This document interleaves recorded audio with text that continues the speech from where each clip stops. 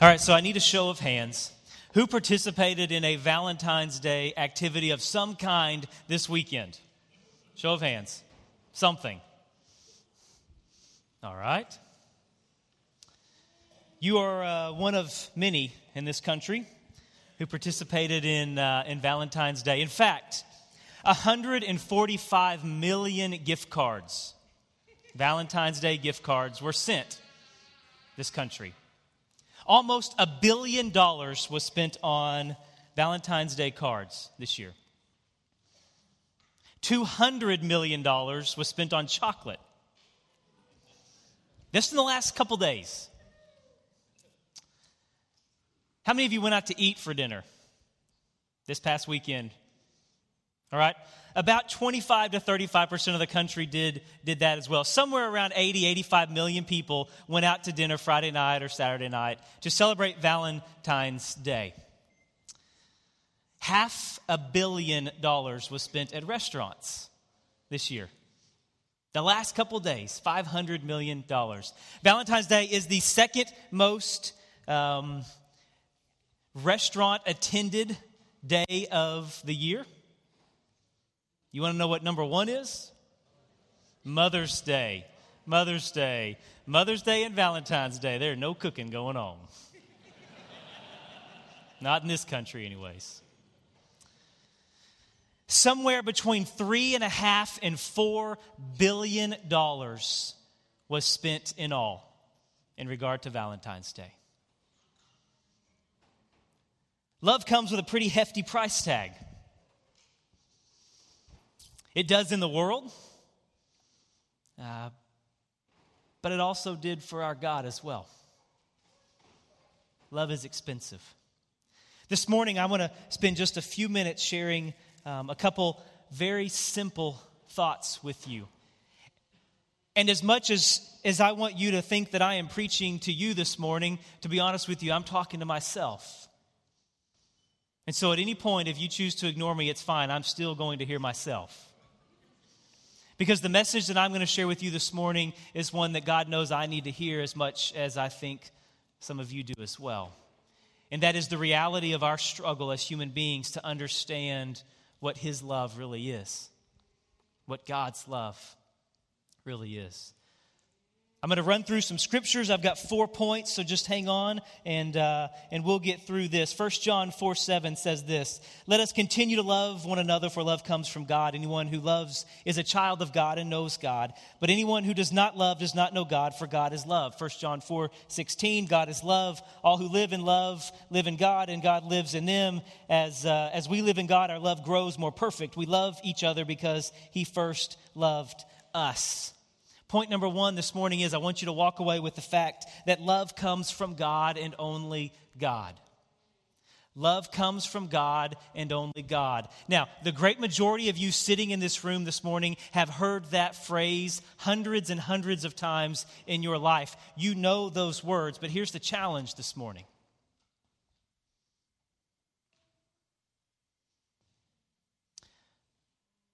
Are you living the truth of those words? Because see, it's one thing to know something. It's a whole nother thing to believe something. But it is yet a different thing to live out something.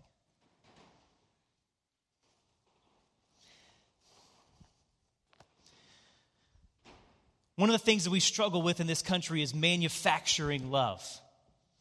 Trying to create love, design love, build love, make love where love is not. One of the challenges we as believers have is that we fall into the trap of trying to manufacture love, to build love, create love, design love, instead of simply existing within the love of the originator of love. And it's hard for us because we struggle so much to acknowledge the very simple but beautiful thing, and that is the fact that the love of God exists within us, within His Spirit. 1 John 4:13 says this, God has given us his Spirit as proof that we live in him and he lives in us. So church, here's the thing. God is love. He is the originator of love, the creator of love. He is love. God is in us. So God's love is in us. It's the imprint. It's the image of God within each and every human being in this room and on this earth. So God's love exists within us. You don't need to go looking for it. It's here. It's right in here. But do you live your life with that truth? That point number one, love comes from God and only God. 1 John 4:9 says this, God showed us how much he loved us by sending his one and only Son into the world that we might have eternal life through him. John 15:12, this is my commandment, love each other in the same way that I have loved you. There's no greater love than to lay down one's life for a friend. Ephesians 5:1 and 2. Imitate God, therefore, in everything you do because you are his children. Live a life filled with love, following the example of Christ. He loved us and offered himself up as a sacrifice for us. Point number two, God's love requires sacrifice. Sacrifice is the foundation of God's love. And it's one of the most difficult things as we as human beings struggle with. You want to know why? Because at the core, we are extremely self-centered beings.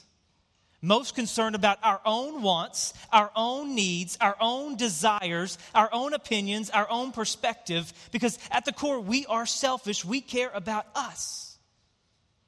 And the world does nothing but perpetuate that. The world does nothing but encourage that within us. And yet, if you really want to try to understand God's love, a selfless, sacrificial concept must be a part of it. Sacrifice is required within God's love. 1 John 4:11. Since God loved us that much, we surely ought to love each other. No one has ever seen God, but if we love each other, God lives in us, and his love is brought to full expression in us. John 13:34. So now I'm going to give you a new commandment. Love each other just as I have loved you. You should love each other. Your love for one another will prove to the world that you are my disciples.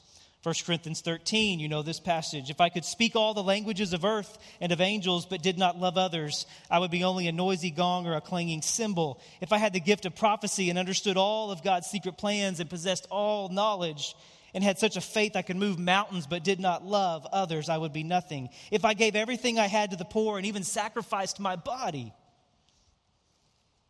I could boast and be proud of this. But if I did not love others, I would have gained nothing.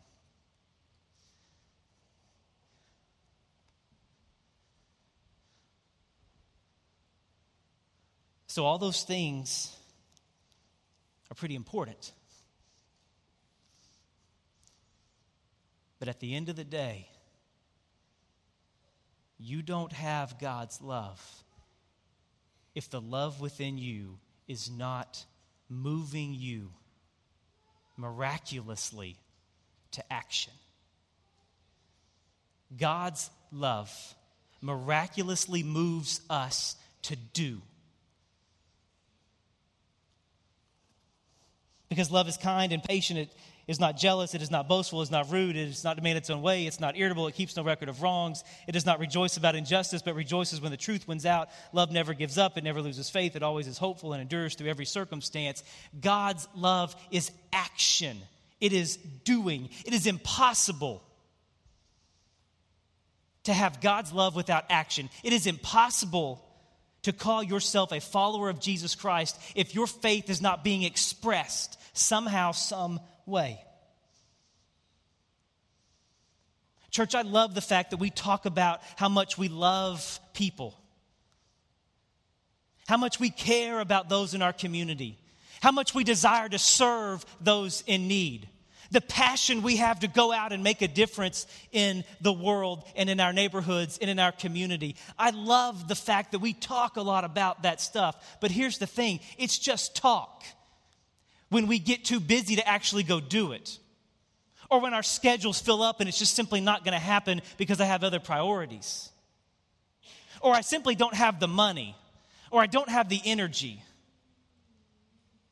Or my friends aren't doing it. You see, we can talk a really good game sitting in this room about how we want to love and how we want to go and put our love into action. But at the end of the day, if we're not doing it, then it's not God love. It's human words.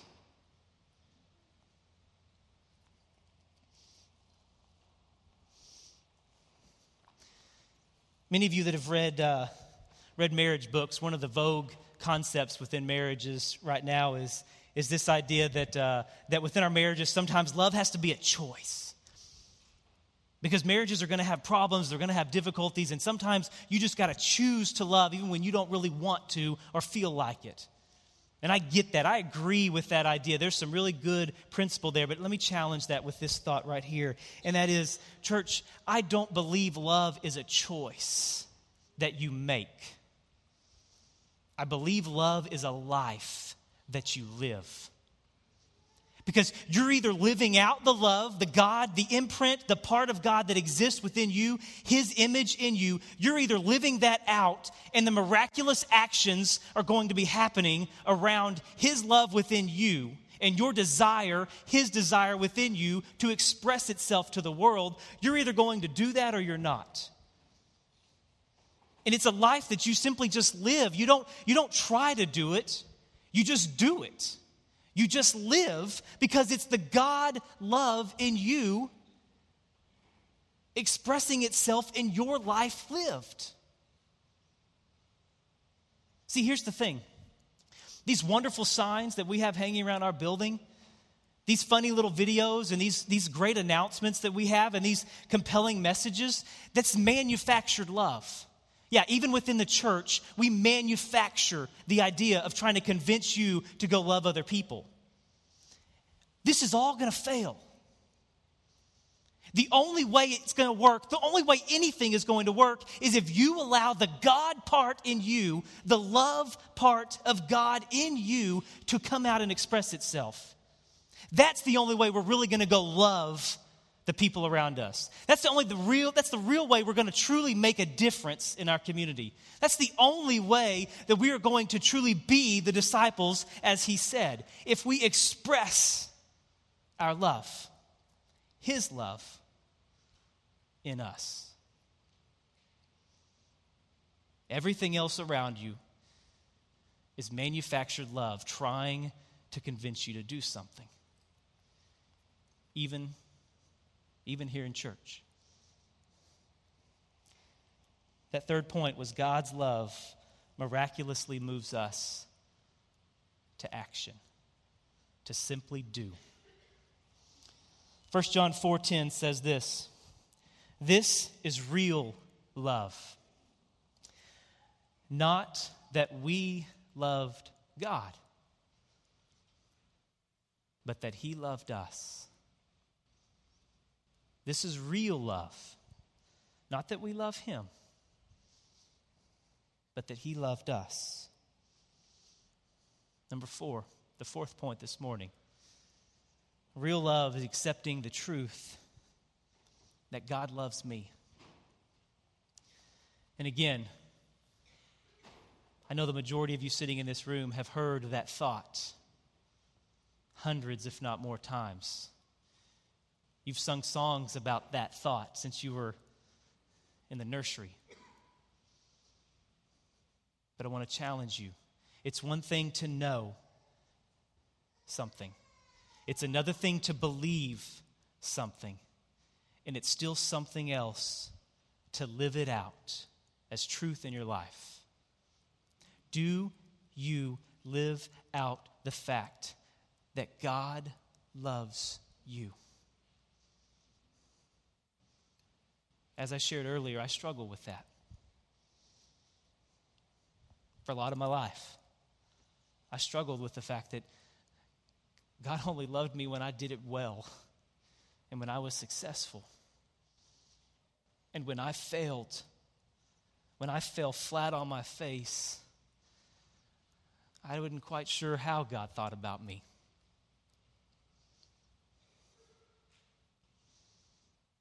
I am coming to a point where I understand that He loves me no matter what. And I don't think it's nearly as simple as we like to make it in our 2-year-old classes. And that's okay. Because God's love is complicated. It's mysterious. It's miraculous. But it is one thing for sure. It is a free gift. Unconditional in nature. No strings attached. No ultimatums. God has wonderful expectations for His children. He desires great things for us. But He does not put conditions on His love.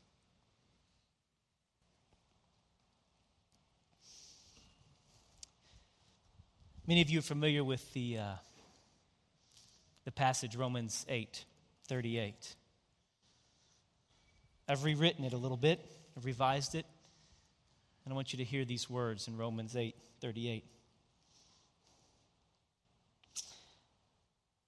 For I am convinced that neither death nor life, nor abuse, nor extramarital affair, nor stealing from my company, nor divorce, nor child out of wedlock, nor drug abuse, nor pornography, nor alcoholism, nor cheating on my taxes, nor lying, or gossiping, or mistreating someone, nor anything else in all creation will be able to separate us from the love of God that is in Christ Jesus, our Lord. I hope you will forgive me for adding some words in there. I think they fit. Nothing will ever be able to separate us from the love of God. It's a wonderful and perfect gift wrapped up in this wrapping paper of grace and delivered to us by the Savior of the world as He hung on a cross. Love is a wonderful thing. And I pray that you will desire to have the love that God desires for you, the real love. The love with no conditions, the love with no strings, with no ultimatums. Pure, simple, unconditional love of God. Real love is accepting the simple truth that God loves you. Pray with me, please.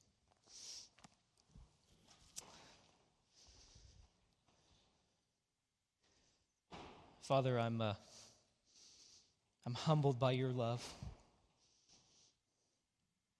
and all of your grace and your forgiveness.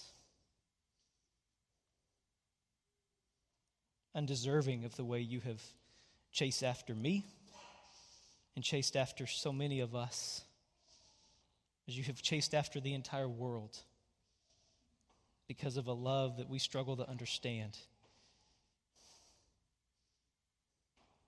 God, thank you for loving us. Thank you for stepping down out of your perfect heaven, off your throne, and placing yourself in the middle of this world. And through your Spirit, placing yourself inside of us and loving us in such an intimate and personal way. God, continue to give us the courage to trust in that love. to depend upon that love. And may we live our life differently because of that love. As you have asked us to, Jesus, may the world know who you are because how we love one another. It is in your name, Jesus, that we pray. Amen.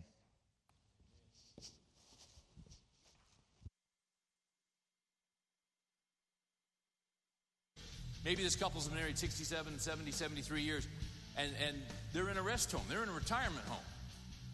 And you've seen the pictures. They got the big cake, and it's the sweetest thing in the world. They're holding hands. They're little arthritic hands. The sweetest thing in the world. He can't